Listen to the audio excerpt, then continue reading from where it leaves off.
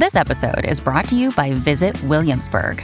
In Williamsburg, Virginia, there's never too much of a good thing. Whether you're a foodie, a golfer, a history buff, a shopaholic, an outdoor enthusiast, or a thrill seeker, you'll find what you came for here and more. So ask yourself, what is it you want? Discover Williamsburg and plan your trip at visitwilliamsburg.com. When you need mealtime inspiration, it's worth shopping Kroger, where you'll find over 30,000 mouth-watering choices that excite your inner foodie. And no matter what tasty choice you make, you'll enjoy our everyday low prices, plus extra ways to save, like digital coupons worth over $600 each week. You can also save up to $1 off per gallon at the pump with fuel points. More savings and more inspiring flavors make shopping Kroger worth it every time. Kroger, fresh for everyone. Fuel restrictions apply. This episode is brought to you by Snapple. Want to know another Snapple fact? The first hot air balloon passengers were a sheep, a duck, and a rooster. Ridiculous. Check out Snapple.com to find ridiculously flavored Snapple near you. Welcome to the New Books Network. Hello, and welcome to New Books in Performing Arts, a podcast from the New Books Network. My name is Andy Boyd. Today on the program, I'm talking with Stan Lai, author of many, many plays, a fraction of which are collected in a new 3-volume collection out from University of Michigan Press, the Selected Plays of Stan Lai, volumes 1, 2, and 3. Stan, welcome to the program. Hi, Andy. How are you? I'm doing well. I want to congratulate you for getting a big collected edition like this out. That's a real monument. Well, it took some time. It took about 10 years, I would say. This whole, because I translated everything myself. So the original plays are all in Chinese. And so it took that long. Yeah, I'd love to ask you a little bit more about that translation process later. But first, could you tell us a little bit about how you became interested in theater? You had quite a peripatetic youth, I gather. Well, I grew up. I was born in the United States, in Washington, D.C. My father was a diplomat for the then Chinese government, which the nationalist, I don't know, this is a bit of history, which later went to Taiwan, which lost the Civil War, went to Taiwan. And so that is where the government is now. So I went back to Taiwan in the 60s after my elementary school in the United States. So I retained my English and I learned, I became bilingual, going through the very difficult Chinese education system through high school and college.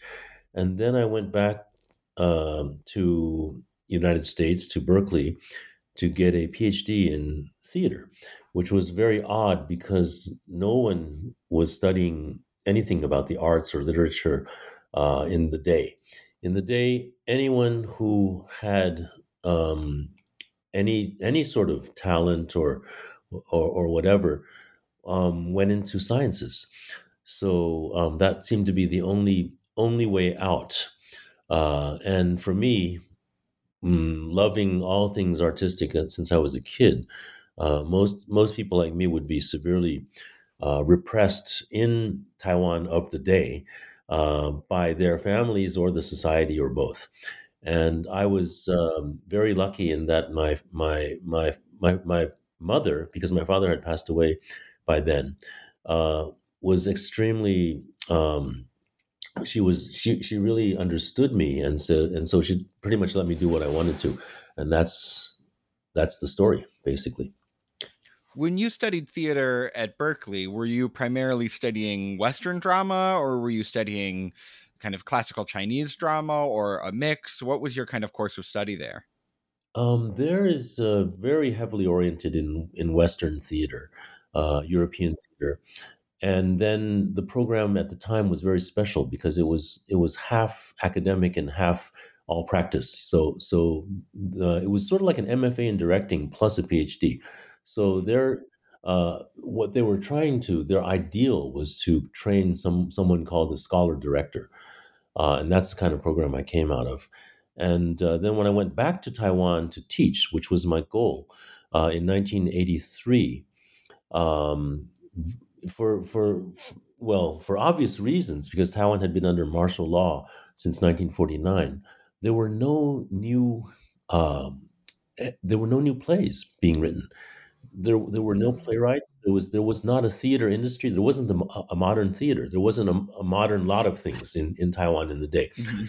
And so to to teach acting, to teach directing, to teach the history of Western theater, these were the courses I was teaching.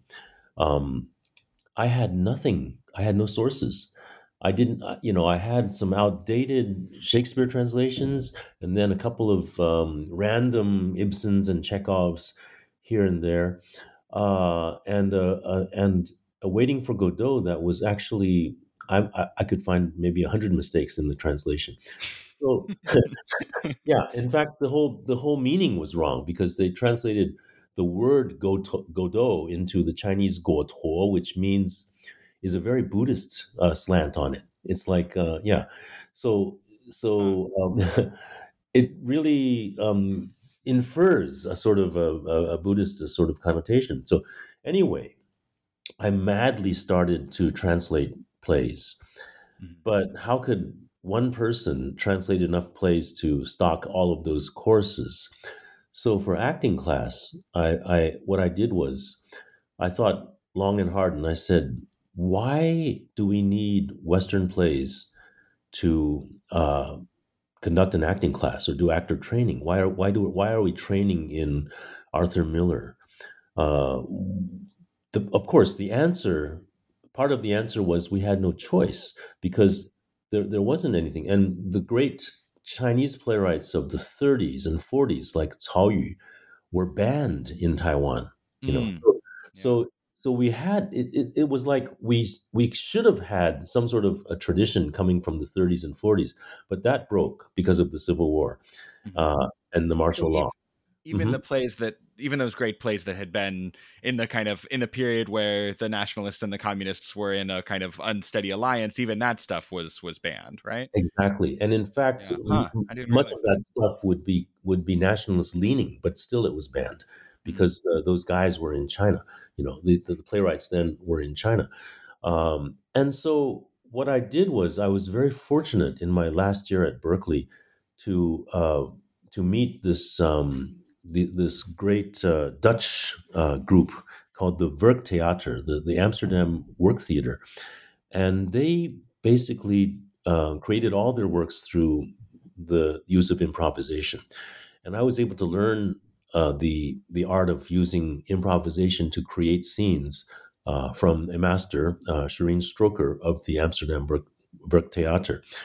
And this was a moment when I was writing my PhD dissertation, and I shouldn't have been doing anything else. But I was so it was a moment when I was actually disenchanted with theater.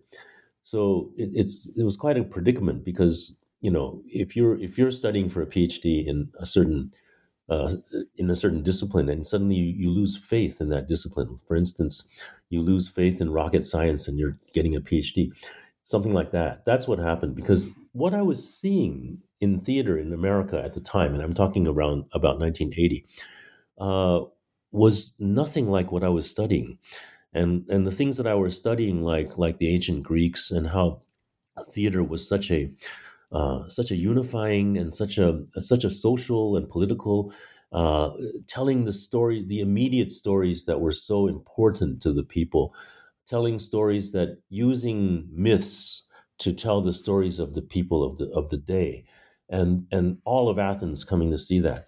I mean, that is so inspiring, but that was not at all what I was seeing in America. I remember I would go to the ACT in downtown San Francisco, and I would watch. I remember a new play by Tom Stoppard, and the audience, chuckled here and laughed there. It was a comedy. Never did they laugh together, and I thought, who did he write this play for, and Mm. what it was our society at that time, and so I was very, very down. I was depressed. I was going, wow, my life. I hope to spend my life in the theater, but I don't know what it is. I don't know what it could be. I don't know how to get where where I envisioned something. But then this group in Holland showed me this. Basically, they were like a lighthouse. They showed me the way. And when I got back to Taiwan, I was facing my students, 17 students who knew nothing about theater. In a most amazing way, you would think that people who got into like an academy like Juilliard were maybe they'd been on stage for 10 years already. But these kids, because of the martial law in Taiwan and the whole repression of all the arts, they had no background. They had never seen a play in their lives, and they were now theater majors at the National Institute of the Arts in Taiwan, and I was their teacher.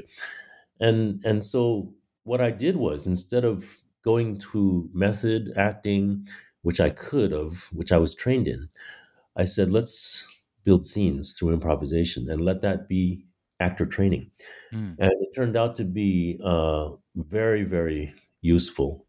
These kids now, of course, they've all gone on to become very, very good, playwrights, directors, actors in Taiwan, and also in film.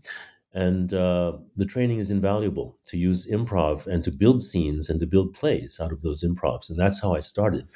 And that's how I continued. And suddenly, after a couple of years, I was a playwright and writing plays at a very, very fast pace. So what you said, there's 12 plays collected in the Michigan collection that has just been published.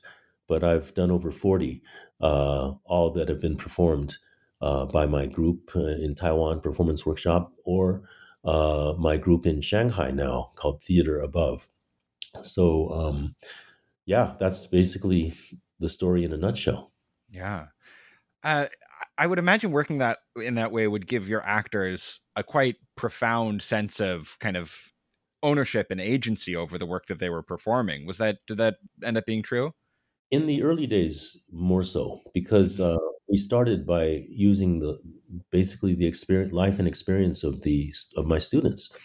So we took their stories in the studio, and we used them directly, or we transformed them, and it's very empowering for the actors themselves. But I found in my method, which actually continues to evolve to this day, I found very early that improv is, in a way, sure, it's liberating, but it's not anything goes.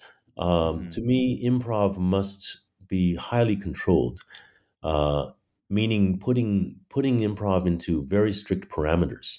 So basically, setting up a scene is setting up the characters. The actor must know who he or she is, and then the situation. It's not just some random thing. It's like you can't just go to someone and say, "Let's improvise." Go. What improvise about what? Give me something.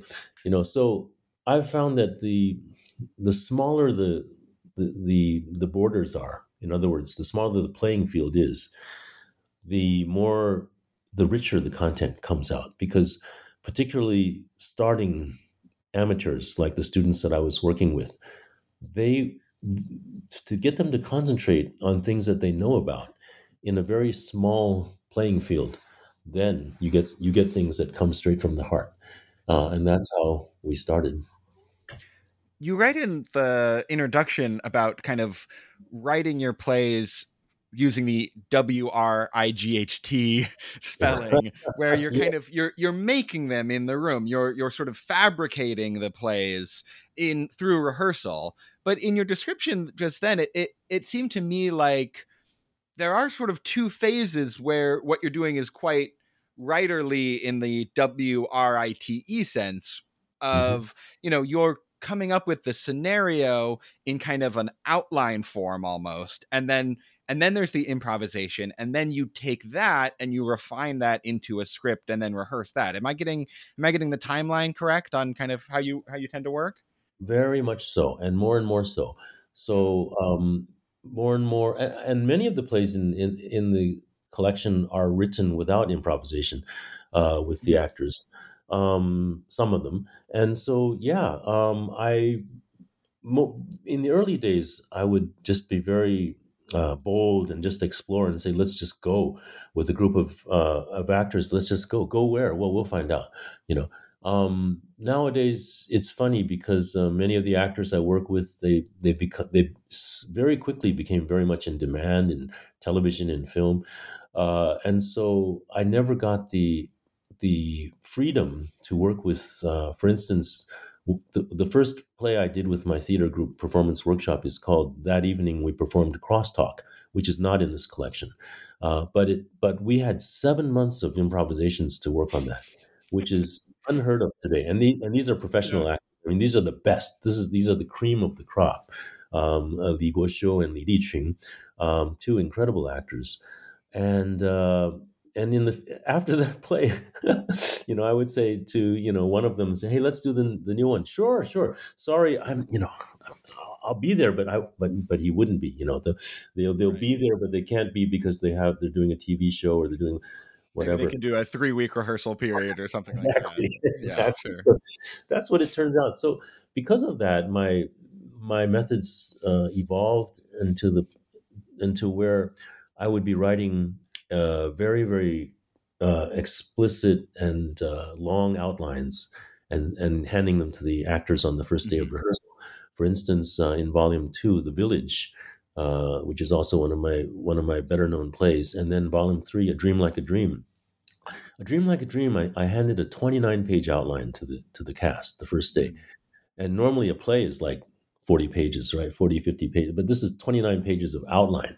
So I didn't even know how long that play would be. It turned out to be an 8-hour play. Yeah, after shaving a lot. Otherwise, it would have been much longer. Yeah, but The Village, I came in with because I worked in Dream, I worked with amateur actors, students, starting at Berkeley and then later at the National University of the Arts, which is the school that the name of the school after it became the National University of the Arts in Taipei.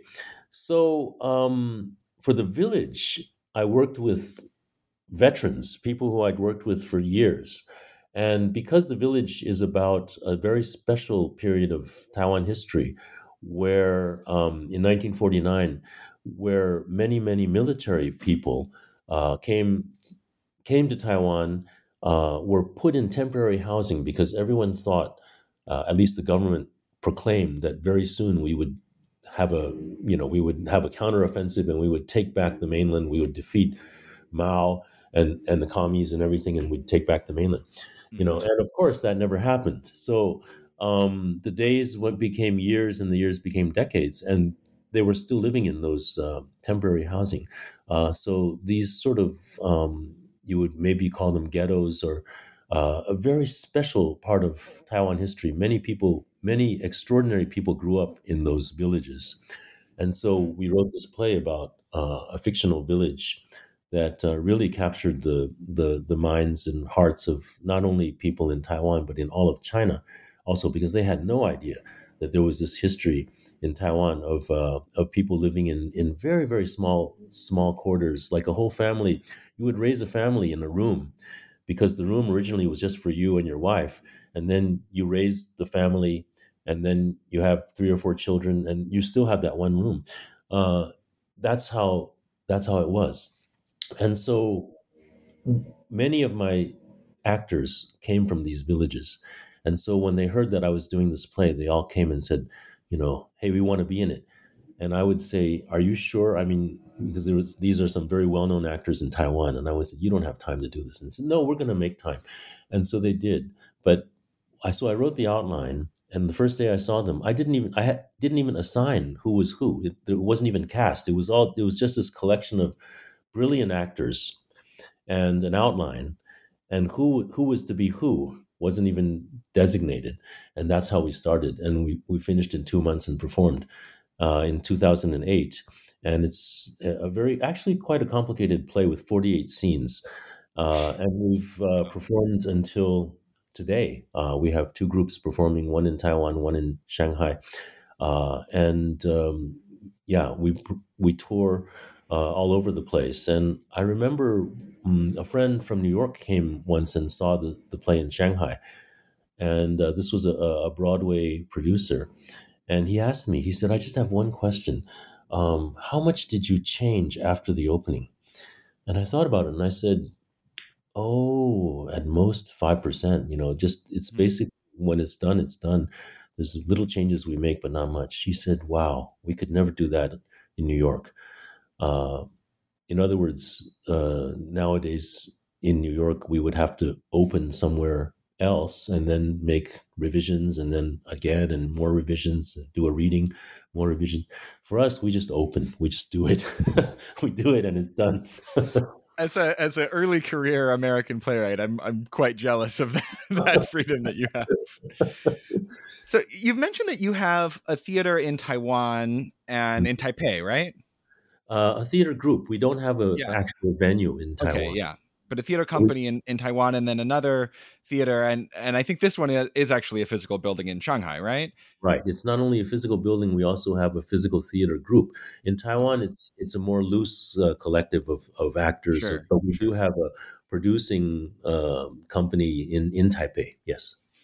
So I really didn't realize until reading your plays that there was a period of 40 years where there was, almost no communication between Taiwan and mainland China. That's obviously not true anymore, though the two countries are, profoundly different places in many other ways. What are the kind of advantages for you artistically of working in Shanghai versus working in Taiwan? Oh, that's a great story. That's a great question.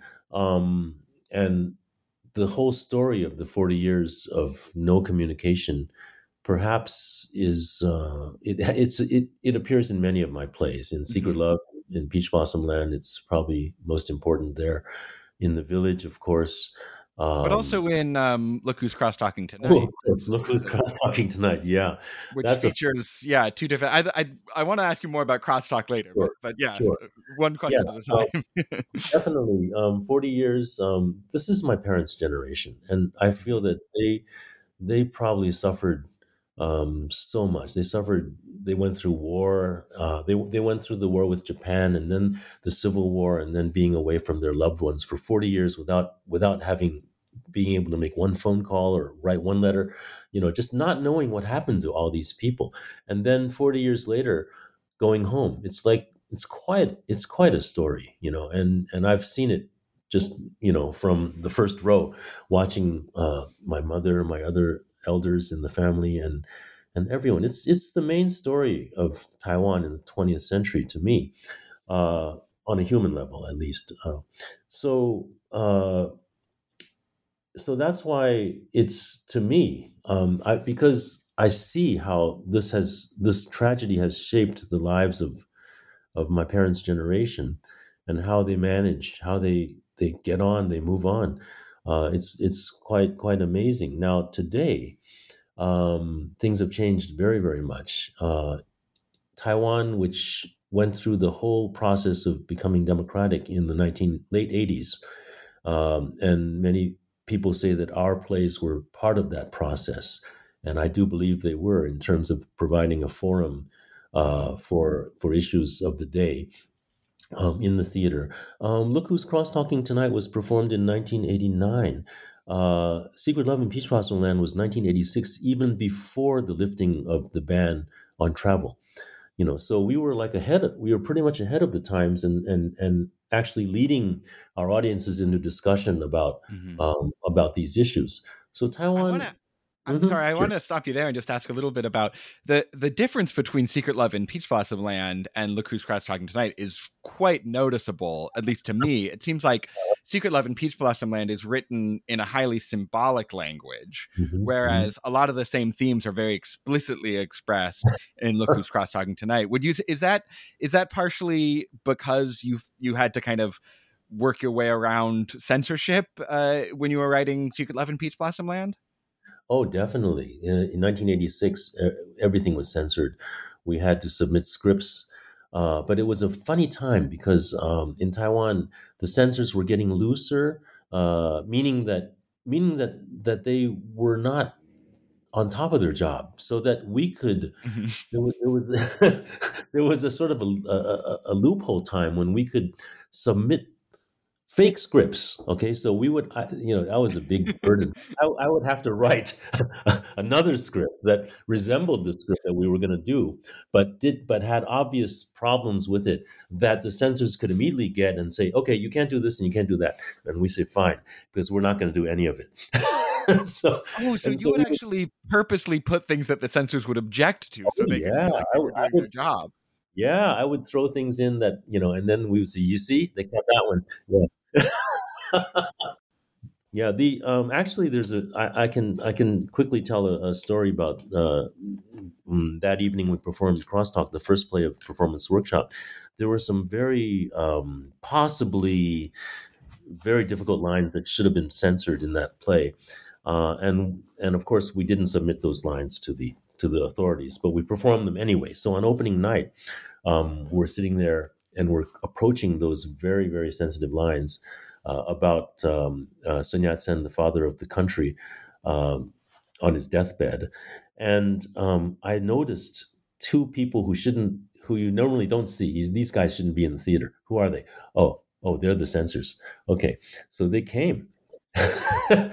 And I'm going, wow, what am I going to do here? Because I never sit in the audience at my plays. I usually stand either backstage or somewhere in the audience. And in those days, I was behind the audience and I was seeing these two guys.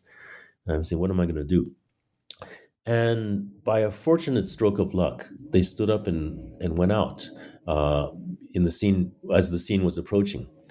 Turned out they had to go out for a smoke. In those days, everyone smoked, right? So I went on and shared a cigarette with them. And they said, oh, you're the author.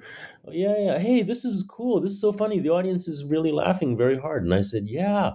And we just did small talk, and my ear was on what was going on inside, which is approaching the sensitive lines, which those lines actually, because they would have been, they could have been seen as being very disrespectful to Sun Yat-sen. And in fact, the audience even could possibly erupt in some sort of protest. We could have a sort of Ubu Roy sort of evening there. And so I'm listening. Here we go. Here we're getting closer and closer. And when the line came, because what I'm doing is I'm providing interference for these two censors who are now in the lobby smoking, right? And then the lines are coming and coming, and I'm holding my breath and I'm listening. And after they say it, a pause, and then thunderous laughter and applause. And then the scene was over. And I told the two guys, I said, okay, enjoy your day. And I went back in. And so that's it. So the censors missed the most sensitive lines of that play because they went out for a smoke and were detained by me. And then, I don't know, I think success in many ways helps things, because the play was an immediate popular success. And so you probably don't want to censor anything that, if you don't feel that it's threatening to the regime, you don't want to censor anything that has such popular appeal. And we were lucky that it had that. Hey, it's Kaylee Cuoco for Priceline. Ready to go to your happy place for a happy price? Well, why didn't you say so? Just download the Priceline app right now and save up to 60% on hotels. So whether it's Cousin Kevin's Kazoo Concert in Kansas City, go Kevin, or Becky's Bachelorette Bash in Bermuda, you never have to miss a trip ever again. So download the Priceline app today. Your savings are waiting. Go to your happy place for a happy price. Go to your happy price, Priceline. Another day is here, and you're ready for it. What to wear? Check. Breakfast, lunch, and dinner? Check. Planning for what's next and how to save for it? That's where Bank of America can help. For your financial to-dos, Bank of America has experts ready to help get you closer to your goals. Get started at one of our local financial centers or 24/7 in our mobile banking app. Find a location near you at bankofamerica.com/talktous. What would you like the power to do? Mobile banking requires downloading the app and is only available for select devices. Message and data rates may apply. Bank of America NA, member FDIC. Taiwan's now a democracy. Is there any censorship of the arts in Taiwan today? Oh, you're leading me to what I just wanted to say, which is, and then after Taiwan became a democracy, just 180-degree turn. There's no censorship. In fact, there were no regulations. People could do crazy things like I remember this one little theater group um, got actually tied up a pig and tied it to the rafters, and the pig was swinging above the audience during the performance. You know, yeah, yeah, and anything went, anything goes, anything went. It was a crazy time in Taiwan, and what I wanted to say, going back to your original question, is today in Taiwan, I find that the playwrights and directors are all in a way much more technically accomplished, but they don't seem to want to talk about politics as much as we did in our day. It seems like there's some sort of stigma. It's like because Taiwan, like America, has become very polarized, and so you seem to be either green or blue, and if you say something in the middle, or you say, oh, then somebody claims that you're theirs, or I don't know. It's very polarizing, and people are reluctant to reveal their political beliefs, and to me that's a very sad thing. On the other hand, in Shanghai, where we don't talk about political things, everything else pretty much is open. And so we've been able to create a theater scene there, which is quite remarkable. When my friends in America come and see our theater, the first thing they remark about is how young the audience is, because we mostly have 20s and 30s going into the theater these days. And even for a play like A Dream Like a Dream, which is an 8-hour play, which unfortunately, because I don't mind the books, costs a lot. It costs about 3,000 RMB, which is $600 to see the 8 hours. So it's crazy. I mean, and the tickets sell out in minutes. So there's a vibrant theater scene in Shanghai. Unfortunately, recently was stopped by the lockdown. Right. Because of the pandemic. But our theater there, we really think we've always been very idealistic about all these things, and we do hope that it can continue to provide top quality theater there and original works, because in Shanghai not too many people do new original works. It seems like it's very ironic, because remember when I was telling you back in 1983, I said, why do we want these Western things?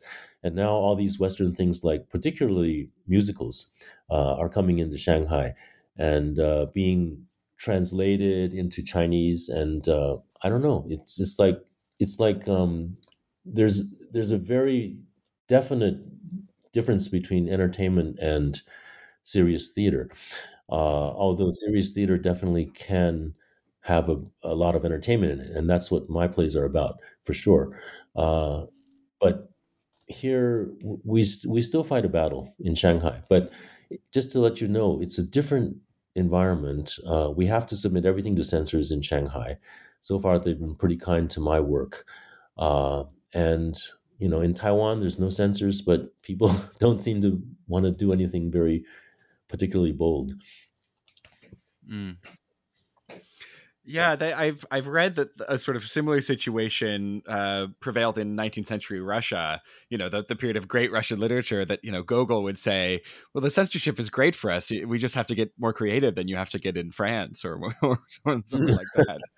Yeah, in a way, I guess all my career obstacles have been the fuel to being more creative, for sure. Yeah. Mm-hmm. Actually, Secret Love and Peach Blossom Land, the whole play, the premise of the play, came when we were watching a colleague of ours directing a new play. And as she directed, as her run through was going through on the stage, this this kindergarten graduation ceremony was about to unfold. So they were moving a piano on stage. They were putting a banner on, and the teachers and the kids were all coming in. And my director friend was going crazy on stage. She's saying, like, "This is my time. I booked this theater. And they couldn't find the manager, And that is exactly what happens in Secret Love and Peach Blossom Land, So yeah. Yeah, and so just to get a little bit more explicit about this, I I, I read the metaphor in Secret Love of Peach Blossom Land being sort of about these two different cultures, mainland Chinese culture and Taiwanese culture, sort of fighting over the same history or the same kind of cultural heritage. Is that kind of how you intend the metaphor to be read, or is it open to multiple interpretations? That's a good one, Andy. The play has been performed since 1986 until today. It's still going. It's amazing in its longevity, and people are still interpreting it. It's one of those people say, "I got it," but got what? They all got different things. So I remember the film version of it when it premiered at the New York Film Festival back in the day. The first question I got at Q&A was, "What does this have to do with Zen Buddhism?" Okay, so so you see how different that take is from your take. And then there was many other takes saying, "What does the peach blossom land refer to?" Because in Chinese, peach blossom land is the same word as like utopia, or like an Right. ideal country. And so you know, people were saying, "Oh, in Stan Lai's play, the Peach Blossom Land means China, or China before the memories of the China past." And other people say, "No, you're wrong. He's saying that the Peach Blossom Land is Taiwan, is today, is now." And so two radically different, and so I tend not to take sides, because I think that's the way the play was designed, as a Right. collage, and whatever angle you take to see it, you see different things. I believe that play was performed at the Oregon Shakespeare Festival. Is that right? It was in 2015. What was the reception there like? How did people encounter the work there? I think many people got it, and to me, it's not a difficult play to get. It's of my works. It's quite straightforward, but the straightforwardness of it means you have to understand that there are two shows happening here. If there are two plays, they're radically different plays that are vying for the stage, and I was really surprised how little. Actually, I shouldn't have been, but I was very surprised at how little the American audience knew about, Mm. things Taiwanese or things Chinese. Again, I shouldn't be surprised now that I know. But it was like, to me, I was saying, what does an American audience need to know to be able to watch this play? And I thought two things only. One, you have to know what happened in 1949, which is the Civil War ended, and 2 million people made this exodus from China to Taiwan, and then they weren't able to see their families or loved ones for 40 years. That's the first thing. The second thing you need to know is the Peach Blossom Land is the name of a classical Chinese piece of prose, which is very, very famous, and the name Peach Blossom Land means utopia. So those two things, now in this version, I've written them into the script so that they're explained during the performance, and that's something I learned from my Ashland experience. Also, is that, yeah, it's I found that people could understand what was going on in the individual plays, but for some reason, many people didn't get why the whole collage was built this way in the first place. In other words, yeah, in other words, I've built a play based on a serious theme and a comic theme, and then the two of them are vying for the stage. And so what does that set up in artistic terms, in thematic terms? And I think that was a bit difficult to read for some people, but for many, I know they got it. In fact, on the first day of performance, the two buses of of junior high school kids came in from a town in Oregon, and I was worried. I'm saying, "Wow, are they going to be able to understand this?" And they were spot on. Particularly at the very end, I remember this very famous scene. At least in the Chinese world, the most famous scene is when the two lovers meet again in the hospital room, and then when the door bang, bang, bang is knocked. And then I was sitting in front of these junior high students, and they were going, "What? No, it can't be. It is. It can't be. It is." And Yeah. and I'm going, "Wow, they get this. They really get this." And the door opens, and Ying is there, and you see, and they, no, no, no. And you see, they're discussing among themselves, and it was a very they really got it. I spent a little bit of time in China, and I definitely feel like the Chinese etiquette of being an audience allows for a lot more of that kind of conversation, not off topic, but about the play as it's unfolding. And, did you see that? And, oh, what a great, performance. Do you feel like you kind of write with that kind of an audience in mind, an audience that's going to be kind of talking back to the performance to a certain extent? Not really. Actually, that happens once in a while. Yeah, you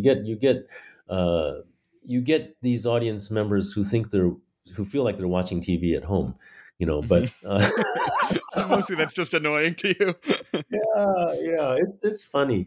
The kind of audience we bring in, because modern theater is pretty new in all the places I've worked, in Taiwan, in China, in Hong Kong, and so the plays we do, sometimes they attract very, very new audiences, and some of those very new audiences are older people. So it's quite fun to see how they react, and often they come in groups and they're talking to each other all the time, and they're trying to and say, wait, look who's coming, wait, no, oh, it's her, and it's like, sometimes the audiences next to them say shh, but other times they just let them go. I remember at the premiere of The Village in Taipei at the National Theater. We had a full house, and it was so moving because so many people from actual villages were part of the audience. And then when there was a song sung in the first act, my home is on the Songhua River. Suddenly, an old lady at the back of the audience stood up and sang with it, and very loud, very loud. And then the audience at that moment would not stop her, for anything, because it was such a beautiful moment.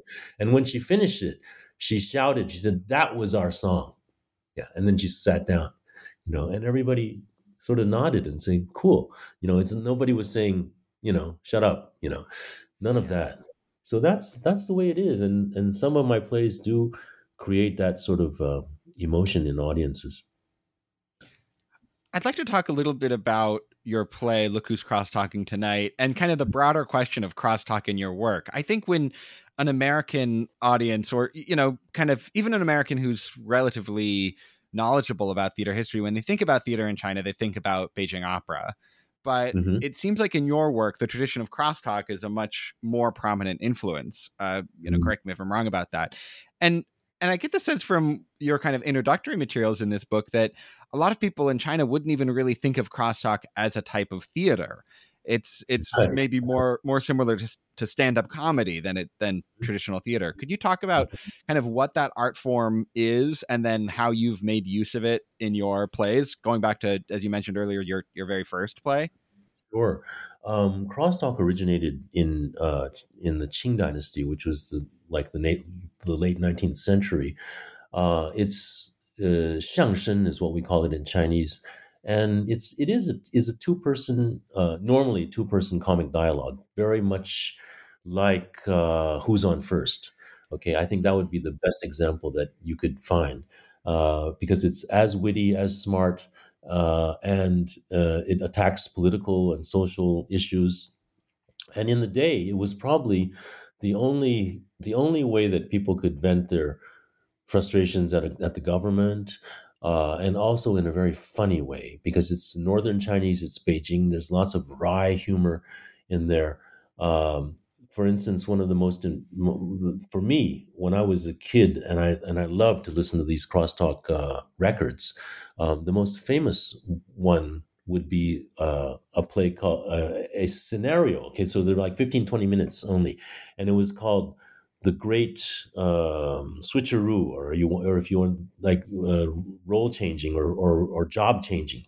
And it's about when the emperor died in the Qing Dynasty, and all the opera singers were not allowed to sing. They were banned from the stage because of the mourning period. And so how could they make a living? And so each of them had to go like into the marketplace to sell cucumbers or, this and that. It's so funny and it's so sad.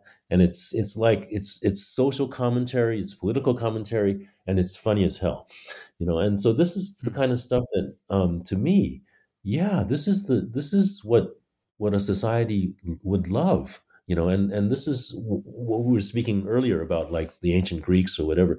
And this, to me, was the epitome of what theater could do to a society, to an audience, And so nobody had ever done a complete evening of crosstalk with the same themes.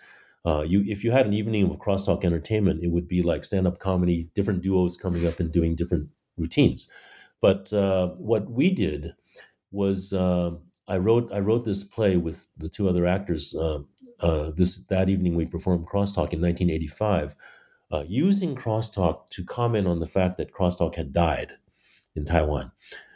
It was quite an amazing moment for me to realize that this art form, which I loved so much, was no longer being performed. And the catch was no one even remembered it. Taiwan had gone through a huge economic moment in the late 70s when I wasn't there. So suddenly, so many things died during the building of these millions of new skyscrapers in Taipei. And so my thought as a newly minted PhD from Berkeley would be, what is the influence of modernization, and how does it kill culture? And how can we as intellectuals reflect on that in our art? And so we wrote this play. We thought only intellectuals would be interested in it because it's talking about the death of culture and the death of art. But since we used crosstalk to present it, it was so funny that it became a popular hit. This is the same play I'm talking about where I had to fend off the censors. And yeah, and a friend of mine from my college days who had become a record executive, made it into a two cassette tape set. And I was saying, who in hell would want to buy 2 hours of two guys talking? And it sold 1 million sets. I'm not kidding you. And Taiwan's not, how many people are in Taiwan? 20 million people at the time. And they say that so that's 5% of the population. but the bootleggers got 5 times as many. That's what they say. So it was quite a phenomenon at the time. Everybody could say some lines from that play. If I was getting on a taxi, it would be playing it. You could hear it everywhere for a couple of years. And Look Who's Cross-Talking Tonight, which is collected in the selected plays of this time from the University of Michigan. That was the second in the series 4 years later. And that had equal success. In fact, even more success. And so I guess I found a niche there where we could speak about important and political questions and be very funny about it, and so that play too became, I have people who come to me today and on the street and they say, hey, remember these lines? And they can just give me a whole paragraph from Look Who's Cross-Talking Tonight, and because they memorized it.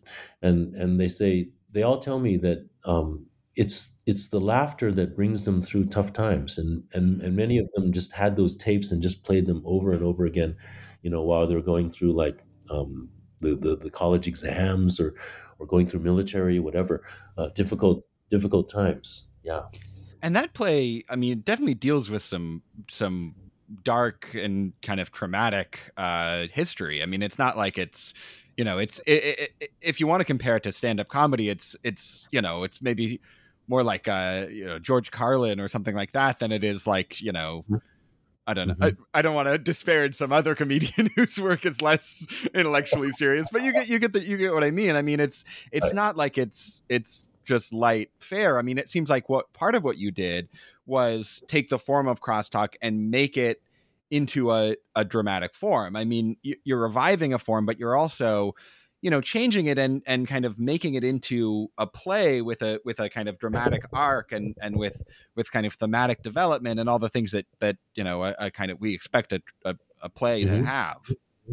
You are right. In fact, in that play, the fourth scene called "The Fourth Son's Homecoming," that really elicited lots of tears in the audience. People, it's supposed to be very funny, and it is, but it's so funny that it hurts. It's like the humor I use in The Village, also, which people say is so. I mean, you're laughing, and suddenly you find yourself crying. That's what a lot of the audience has written about, actually, as the experience of these plays. And for me, to talk about politics, to talk about very serious issues using comedy, I think it's also, comedy is hard. I think in many ways, comedy is, Yeah. is harder than tragedy. I think in many ways, but to make the comic tragic, that is, to me, what I strive for. Well, I think that's a great note to end on, Stan. Thanks so much for appearing on New Books in Performing Arts. I really enjoyed getting to read your plays, and I really enjoyed talking with you about them. My pleasure. Let us know when volumes 4, 5, and 6 come out, and we'll have you back on. Okay, will do. Thanks All again, right. Ed. Take care. All right, you too.